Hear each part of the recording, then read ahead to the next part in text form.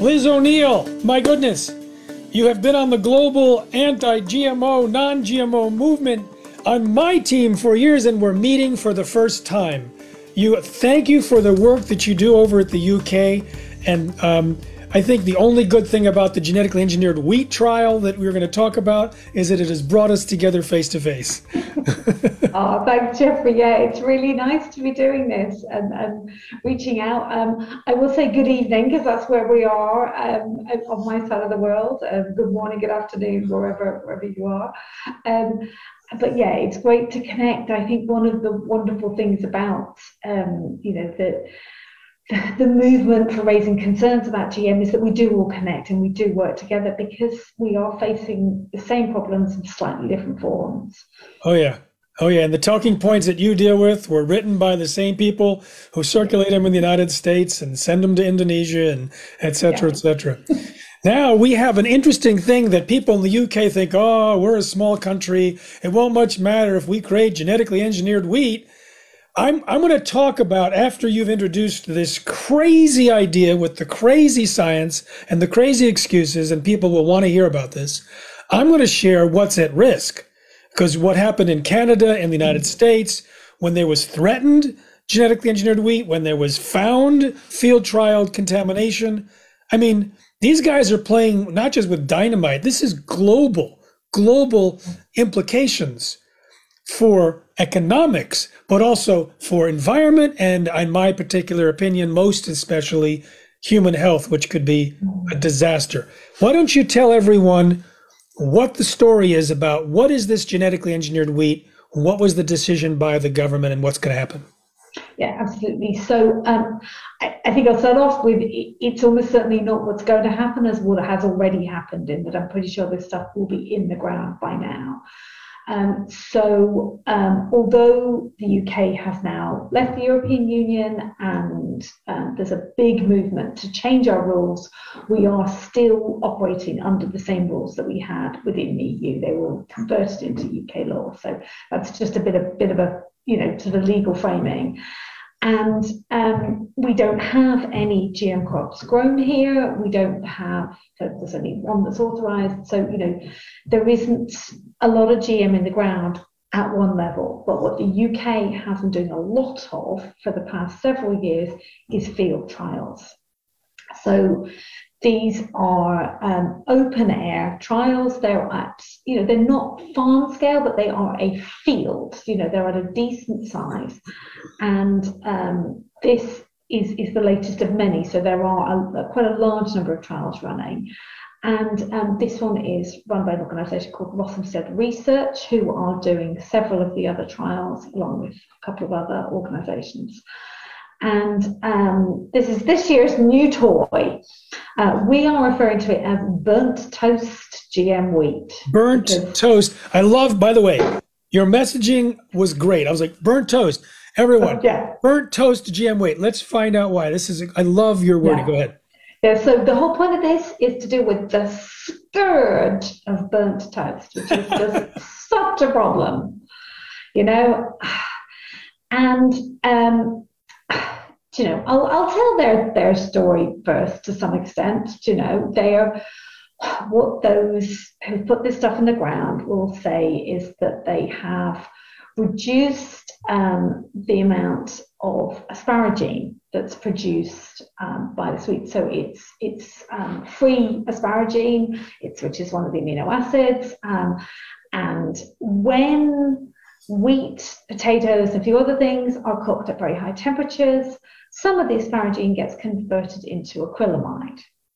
And what they're doing is producing wheat which apparently is going to have low acrylamide levels, so that your burnt toast will be healthier. Now, there's a lot to unpack there. I have to say, I start with, could you not just learn to use a toaster? This does seem somewhat easier. So it's like a GMO wheat. Let's poison the world for the toaster challenged. Okay, go ahead. Yeah, absolutely. Yeah. Don't get me wrong. I'm quite dyspraxic, so I do burn toast. But do you know what you can do? You can get a knife and you can scrape the burnt bits off. You I've know, done we've it. all I've done done it. it. Yeah, We've yeah. all done it. And then you can learn to turn the toaster down a little bit. Do you know, my teenagers can make toast without burning it now. So it's, And burnt toast is not tasty. So if someone says, "Oh, it's genetically engineered," wait, I can burn my toast and eat it too. It's like, do you really want to? Anyway, so yeah. this And, is this is like creating genetically engineered apples that don't turn brown when sliced. That was their big release of GMO apples in the United States, which could reprogram human DNA according to the technology. Anyway, go ahead. well, do you know, it's funny, it's interesting you bring up the apples because I think there is an interesting parallel here in that, you know, it's not that the apples don't age, it's that they don't brown. Right. It's like, you know, there's various non-browning things, you know, it's not that they're not damaged, it's that they don't show their natural response to damage. So when they hide their age, my friend Andy Kimbrell told me they call it the Botox apple because it hides its age. Yeah, absolutely. So, you know, it's not quite the same thing with this wheat, but, you know, burning food is going to destroy lots of nutrients. Burning food is not a good idea for many, many reasons. And, you know, it's this idea they've picked up on this one thing. Now, you know, what they're referring to is that there are various considerations around acrylamide. It is possible that it's in some way associated with cancer risk. But, you know, Cancer Research UK, so this is by far the biggest cancer charity over, you know, on this side of the Atlantic, say, you know, really overtly on their website, burnt food does not give you cancer. You do not need to avoid, you know, cooking food to a higher degree in order to, but, you know, what you need is a healthy, balanced diet. You know, it's the boring message, isn't it? And I think that's the problem here, is that actually we all know what you need to do to be healthy. We know how to reduce cancer risk, you know, keep a healthy weight, eat a healthy, balanced diet, lots of fruit and veg, don't smoke. It's been the same for a long time and it's quite boring because do you know what? That's actually what it really is. That's why it's been the same for a long time, because it's the truth.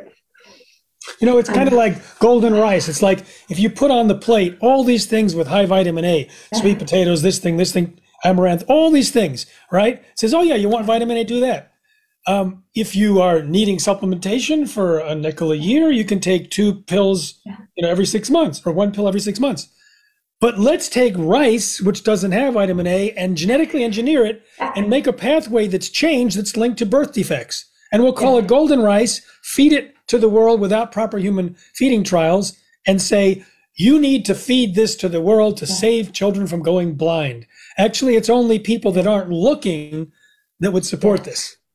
And what I find extraordinary, you know, as you brought up the golden rice thing, to me there's something utterly morally repugnant about that whole positioning. The thing that is wrong in that scenario is that people are living on rice. That's the only thing that's wrong at the start of that. And so instead of addressing the root causes of poverty, addressing the distribution of food, addressing access to a healthy, balanced diet, they go, oh, I know, let's biofortify rice. Let's make that rice that people are living on just a tiny, weeny bit better for them.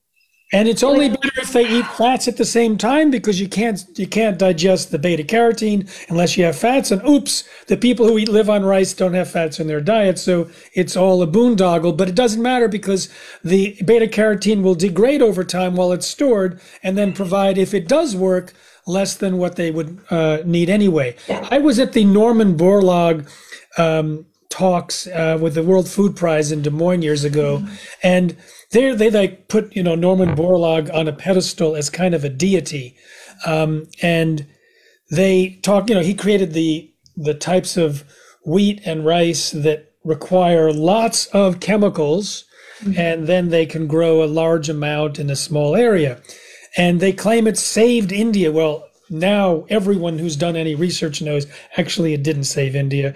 There wasn't It didn't reverse famine. It was a complete marketing hype. But these researchers in the belly of the beast with all these Borlaug worshippers reported that malnutrition dramatically increased after the Borlaug grains came, because now people were buying the inexpensive grains and not the complete and balanced diet. So as the inexpensive grains were made available, the malnutrition went up. So it not only didn't save, it actually damaged the nutrition levels. So I think you're absolutely right about, it's like, I remember right before the World Food Prize in Des Moines, there was a meeting among the world's experts in feeding the world.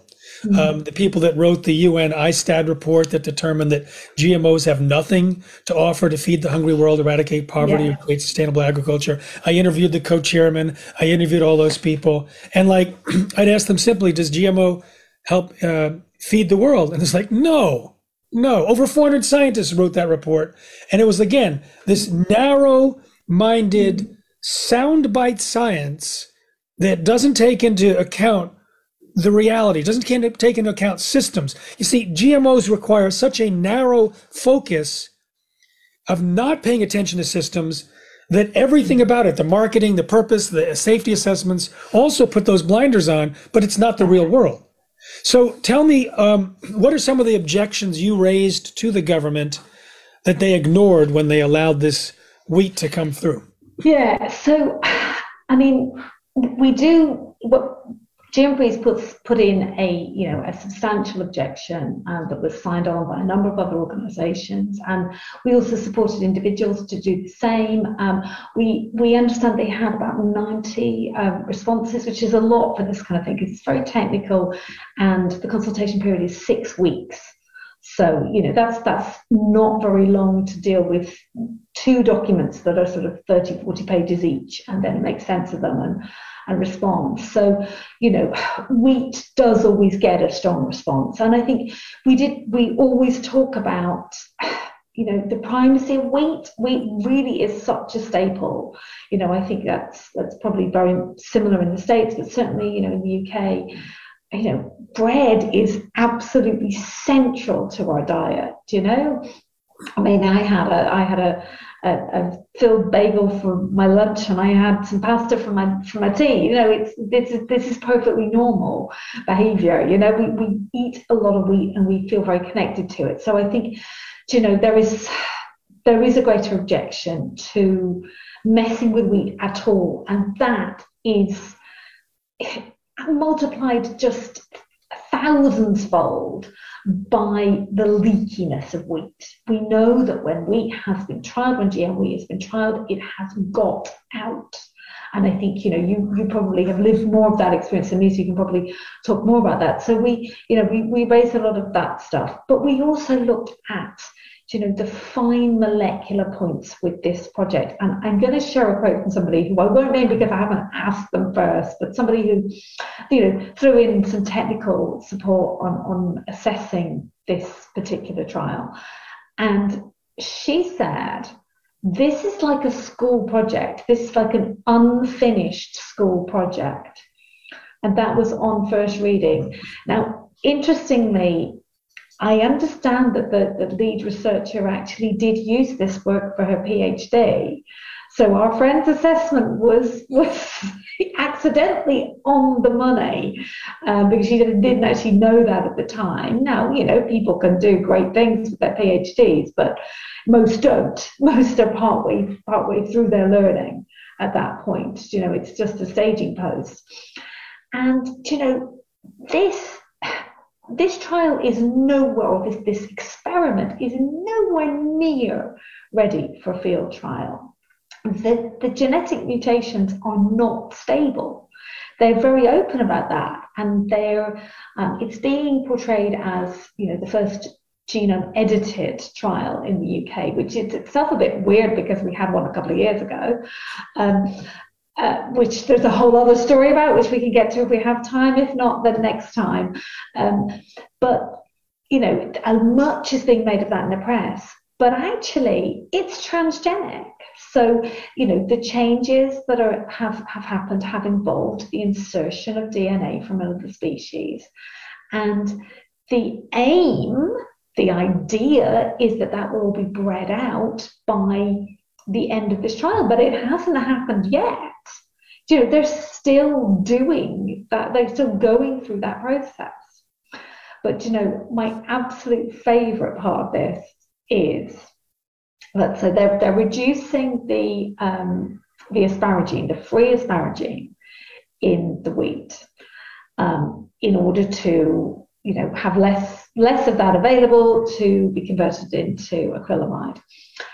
They discovered, and this is just a little paragraph in the application, they discovered that it didn't germinate very well. And what do you think they did to improve the germination? What do you think they put on it? A topical application of asparagine.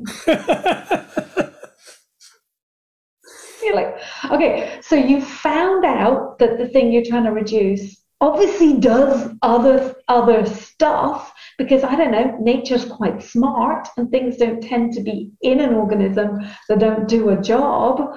Everything is pretty much there for a purpose. And they discovered it wasn't there just to make your burnt toast a bit controversial. It's actually there doing a job. So great, that's great science. They've discovered one of the things that it does, probably just one of the things. But because that's a problem, they're going to overcome the lack of asparagine that they created with their genetic modification by having a topical application of asparagine. And they also haven't done any testing to see whether that asparagine will still be in the grain when it's milled, and whether it will then convert to acrylamide when it's finished. You're like, hang on a minute, how is this science? Like, this is so circular. This is exactly what I would expect of a university project. It's working this stuff out. It's kind of interesting, but don't put it in a field. Don't grow it and have it pollinate and spread on the wind. It's a disaster. By the way, is it true that asparagine helps male sexual performance? I couldn't possibly comment. I've been married for 19 years. So, the thing is, if it did, you can just say the bread that makes you impotent. I don't know. That's another angle we can. I've heard something. I haven't looked into that in detail. We didn't put it in our objection. Well, maybe it should be on social media darn soon. So let me put a little this outdoor release into context. Mm-hmm. Okay, I'm going to start with one of my favorite examples of unexpected outcomes from outdoor releases, which actually isn't genetic engineering. It's releasing rabbits. They took, a lot of Brits were in Australia and they're used to hunting rabbits. And so in 1859, someone released 24 rabbits so the visiting Brits would feel more at home. Well, rabbits multiply like rabbits. And by 1920s, there was about 10 billion of them, which had destroyed the environment there in a big way. And that's an example of just not paying attention to the system.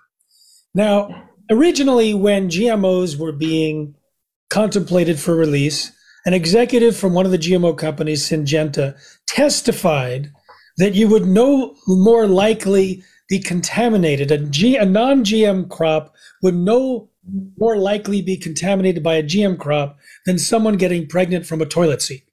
This was her media statement that it could be, broadcast around the world with that level of definitiveness. And now everyone knows that GM crops pollinate and contaminate non-GM crops. So now it's like inevitable, but it doesn't matter.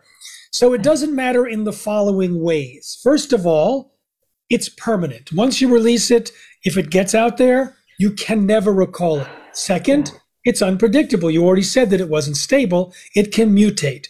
It's possible that it can transfer genes, especially microbes, but even the wheat and plants can transfer genes to other related species and to microbes and fungus. So now you created a new genetic combination with a new trait and you now have put it into ecosystems and plants that you never anticipated. Then you have this little thing called economic consequences. We'll get to the health in just a minute. So I used to work at a GMO detection laboratory 22 years ago. And I was like the second person in the world, because the lab called me, I was the vice president of marketing communications, called me and said, we just discovered Starlink corn in Kraft taco shells for our client. And I said, don't tell the client yet, test it again. Make sure, make double sure. They tested it, they sequenced it, it was absolutely sure. Then we released it to our client, who told the world, and it cost $1 billion because Starlink was not approved for human consumption. And the EPA, the brain cell at the EPA said, oh, we'll just release it for animal feed and not for human consumption. I'm sure that the farmers could deal with sorting it out. And it's like, this was so stupid. It got into the human food chain. It was more than 300 products were subject to recall. And what happened was very interesting. It was the first major contamination. This was in 2000. Every major corn import market from the US shut its doors. The cost on the industry was devastating. And you'd think they'd learn their lessons, but then genetically engineered corn that wasn't approved in China cost about $2 billion. Genetically engineered flax that wasn't approved anywhere was being grown throughout Canada. It closed their markets. The canola market for Canada was closed to Europe. All these different markets shut their doors because certain products were not approved. So there was this little wheat in a field, I think in Oregon or Washington State, one of those two, where they discovered it, that it was genetically engineered. And it was announced, and there was this preparation to shut down all export markets for US and Canadian wheat, because they kind of like, it's a region, we got to be careful. And they checked and they checked and they couldn't find any. So it was like a disaster averted. There might have been a disruption just for a few days. But if it gets out, and it contaminates wheat in a particular country, and it doesn't have to necessarily be the UK. It could be the UK wheat production, which is probably not very profound, but it ends up going somewhere else, then it could destroy an economy. To give an example, when the wheat industry in North America was considering accepting Roundup Ready wheat years ago, there was an analysis done about export markets. And they determined that if they introduced GM wheat anywhere in Canada, they'd lose 86% of their export markets. And people in the United States looked at what happened with the introduction of GM corn, the reduction of markets and the need to increase the subsidies of the corn that no one wanted. And they figured if they introduced GM wheat, there'd be such a decline in the cost of wheat if they didn't get the subsidies. They'd be using maybe 30% of their harvest to feed animals. It's not normally fed animals, but it would be so inexpensive because it would be a disaster. And so all of the wheat industry said, okay, we're not gonna have this happen. Then documents that I'd seen from Monsanto, some secret documents, just laid out their plan to infiltrate the wheat industry. And over years, they courted and infiltrated and gave money to organizations so that they had champions inside the wheat growers, so that the Wheat Growers Association would say, we need this wheat because it's going to save the wheat. And this is what they do. It's the same kind of battle cry.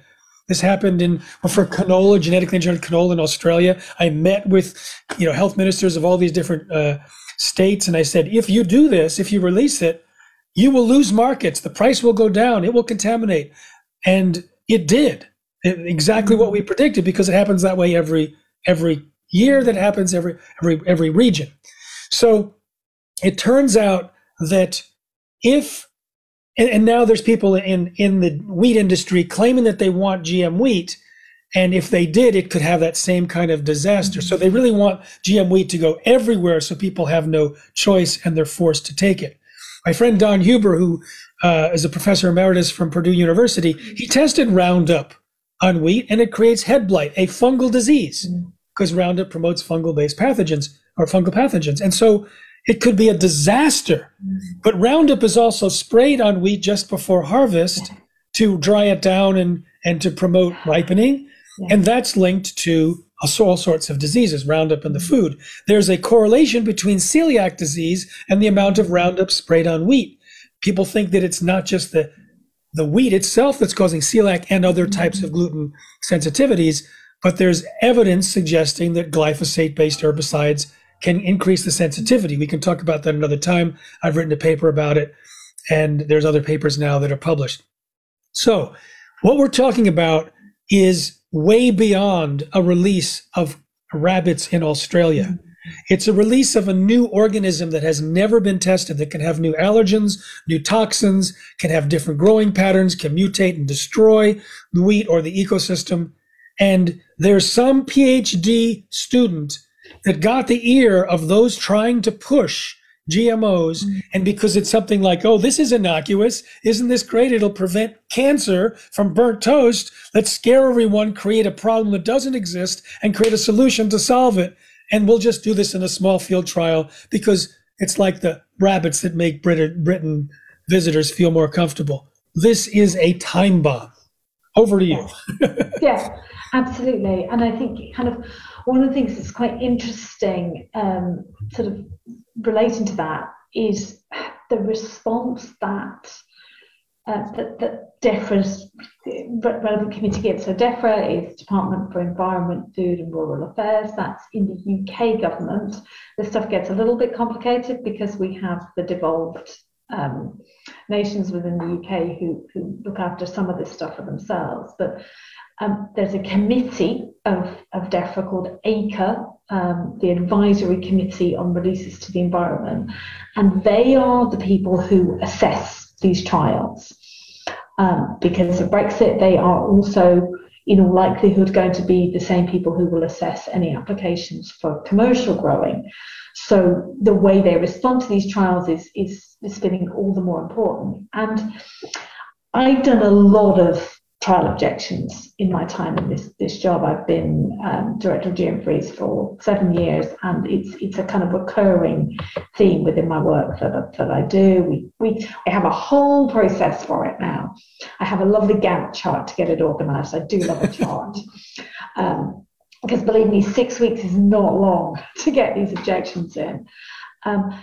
And there's a real pattern to what's wrong with the trials, and therefore what we raise and what ACRE says in response. And one of the most common things that they say, that they've said a lot with this one, is that's not relevant because it's a trial. That's not relevant because it's a trial. And there's just this extraordinary faith in the idea that scale is a safety measure.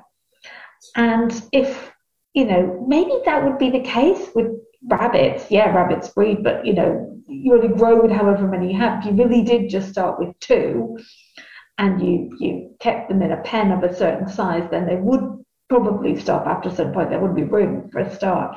But genetics isn't like that. DNA isn't like that. It takes one escape. One seed, one grain of pollen. It's not, scale is not a protector. Obviously, growing at greater scale brings other risks, but just being relatively small scale does not mean it won't escape. And it's all down to this sort of playing the numbers game, playing the chances. And it's not good enough, and they're not, they also, they refuse to engage. We keep making wider points because we think it's important that they are made, but, they say, well, it doesn't matter whether or not it's actually, addressing a real problem. One of the things I'll find it here and I'll quote properly. We said, the proposed field trial is unlikely to provide any public benefits because genetics are unlikely to be an effective means of reducing free asparagine levels, and GM wheat with reduced free asparagine levels will not provide any significant public benefit because Cancer Research UK says it's not a problem. So, we raise those issues, and the response back is, that's out of scope for the trial. All that we assess is, is this trial in this space, on the assumption that it won't escape, going to do direct harm? And that's not how the world works. A, you can't prevent escape.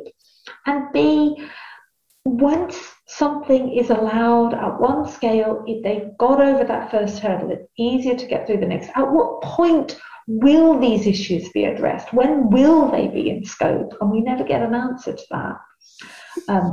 And I think another thing to bear in mind is that we've seen there's been a really interesting thing with the UK press in the last few weeks.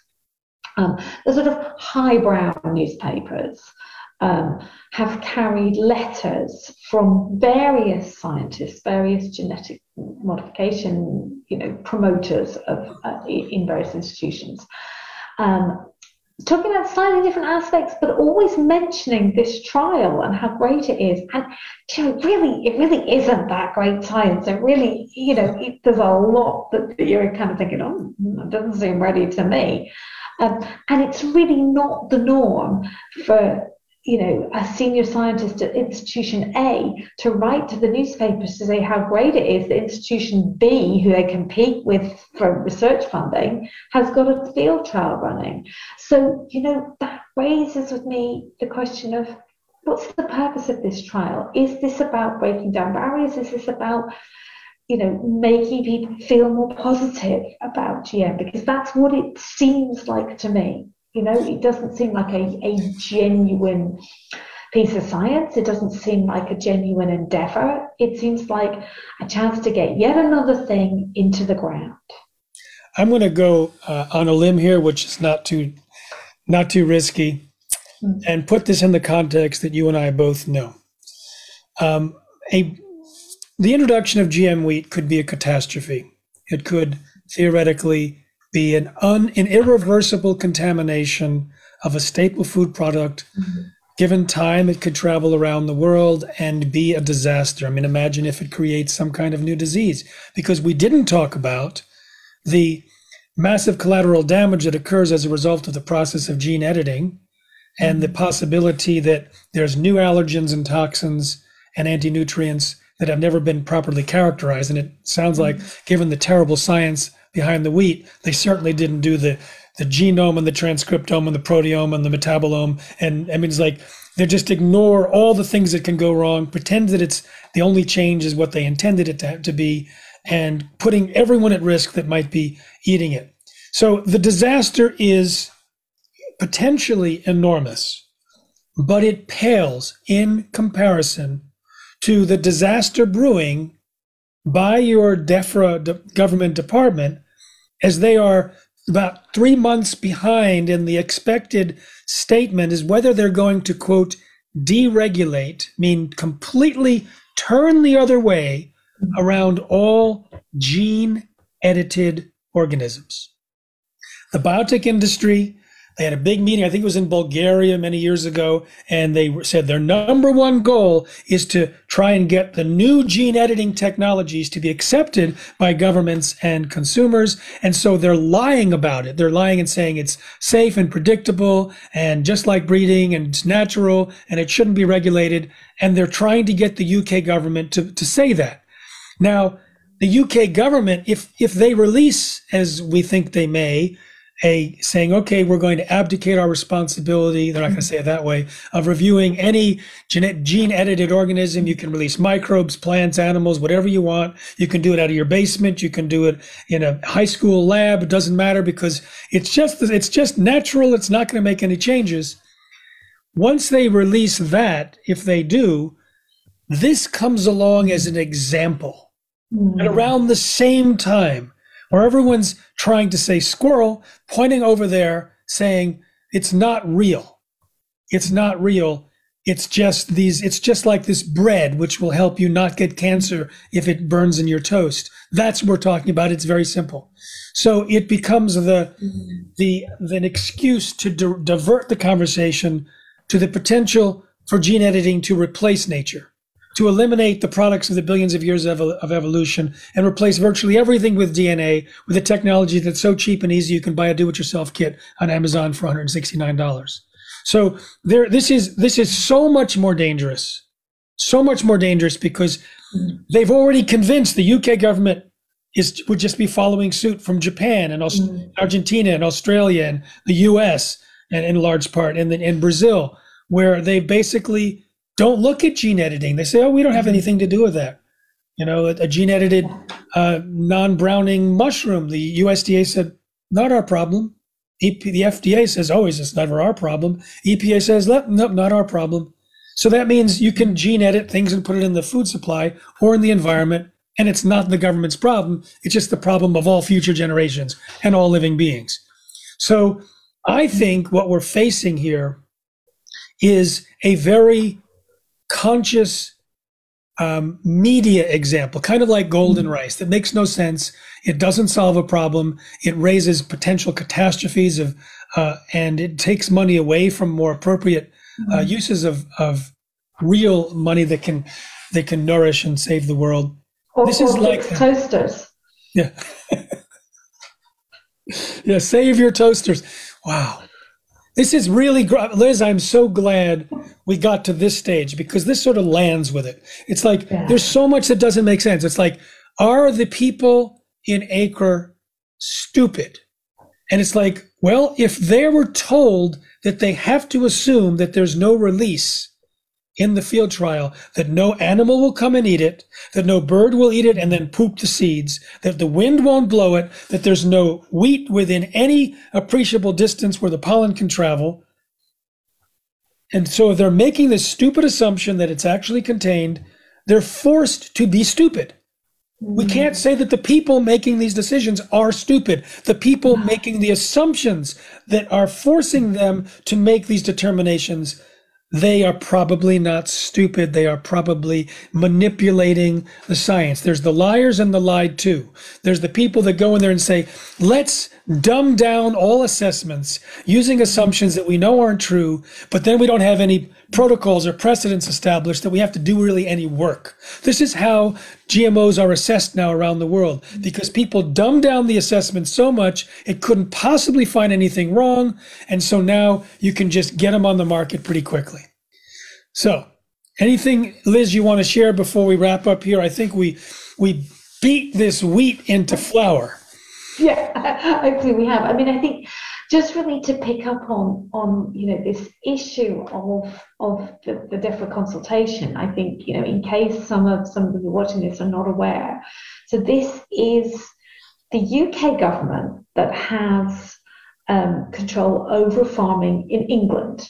So they are the UK government. They do have jurisdiction in Scotland, Wales and Northern Ireland, but actually on farming they only have jurisdiction in England. And they are proposing to remove from GM regulation forms of genome editing that could have been produced through traditional breeding. I think that's the phrasing, which means nothing. It's not a scientific definition at all. Of course, it's not a scientific definition. It was written by politicians, and very few politicians actually have a scientific education. It's really rare for scientists to go into politics, and maybe we need some more of our scientists to do that. But it's quite the most extraordinary proposal because it doesn't make scientific sense. It doesn't make political sense for the UK because Scotland and Wales are much more GM sceptical than the Westminster government, and Northern Ireland has to do what Brussels says. So, that's all quite bonkers. And, the size of the UK really were pretty small, certainly compared to the States, that there are many border and cross-border farms. So, and that the food supply chains are absolutely integrated across the UK. So it doesn't make sense politically. And And, it is not popular. We don't know what DEFRA are going to say when they issue their report in the consultation, but I have seen a lot of submissions that went into it. And some very surprising voices have raised concerns about the model. Lots of the GM scientists have actually said that this could have been produced through natural or through traditional breeding doesn't make sense. Nobody likes what the government says. I mean, maybe that's where we're united. We all dislike it for different reasons, but we all dislike it. Whether it was put there as a straw man to be pulled apart and the government's going to hope to find something to rescue from it, I don't know. But we do live in fear of what they're going to come out with next, because it's just an extraordinary proposal put forward in an extraordinary and really, unacceptable consultation format, where really they're pretty much saying, yeah, we've decided we like this. We're right, aren't we? And we go, no, you're not. I think, keep your eyes open on what's happening here. It's, there's that curse, isn't there, that we live in interesting times. Right, the Chinese curse. We certainly do. It's like the people who are listening to our conversation may not have a lot of experience hearing the GMO activists talk amongst themselves.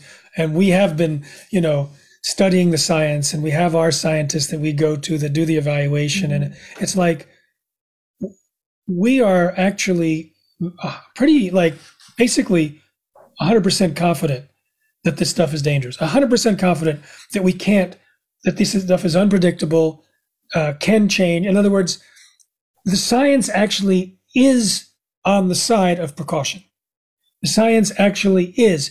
And so we end up just shaking our heads on the incredible inanity, the ridiculous nature of the regulations. But that's why I spend a lot of my time exposing the approval process and the captured regulatory agencies to explain how it is that such stupidity can be systematized.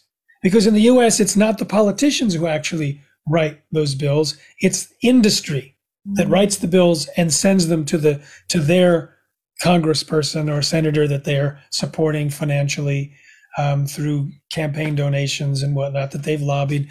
And so they get to write it in such a way that gives them the greatest freedom.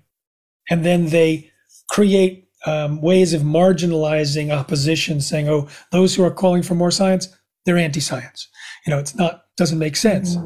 So it gives an insight for people watching to what we go through all the time, looking at the science on the one hand, common sense on the other, and way over there is regulation, unrelated to reality. I think we'll leave it there, Liz. I want to say you are the director of GM Freeze in the UK. Yes. You're in Manchester, is that right? I am, yes. And can you tell everyone the website? Yes, we are www, if we're still saying that, I quite like saying it, like the old days, gmfreeze.org. We're very, very basic. All right, gmfreeze.org. Simple and easy to remember. And we have put links, I believe our team of social people have put links in the description also to the GM wheat articles that you had very much to do with. In fact, I tracked you down with your burnt toast. My burnt toast. I loved it, yeah. Well, thank you, Liz, and make sure everyone to like the Institute for Responsible Technology's Facebook page, because we're going to return with the results from the DEFRA consultation to see if they in fact are going to put the world at risk. And then maybe we'll see the EU saying, well, if you're going to do that, we're going to close the doors to all produce, because if you're not going to indicate what's gene edited, we don't want any of your produce. And then we go, didn't think about that. Anyway, thank you, Liz, so much for joining told. Thank you, Jeffrey. It's been lovely. All right. Safe eating, everyone.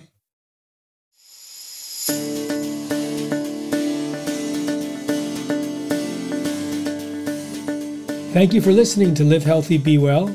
Please subscribe to the podcast using whatever app you listen to podcasts with, or go to livehealthybewell.com to subscribe. This podcast will inform you about health dangers, corporate and government corruption, and ways we can protect ourselves, our families, and our planet. I interview scientists, experts, authors, whistleblowers, and many people who have not shared their information with the world until now. Please share the podcast with your friends. It will enlighten and may even save lives. Safe eating.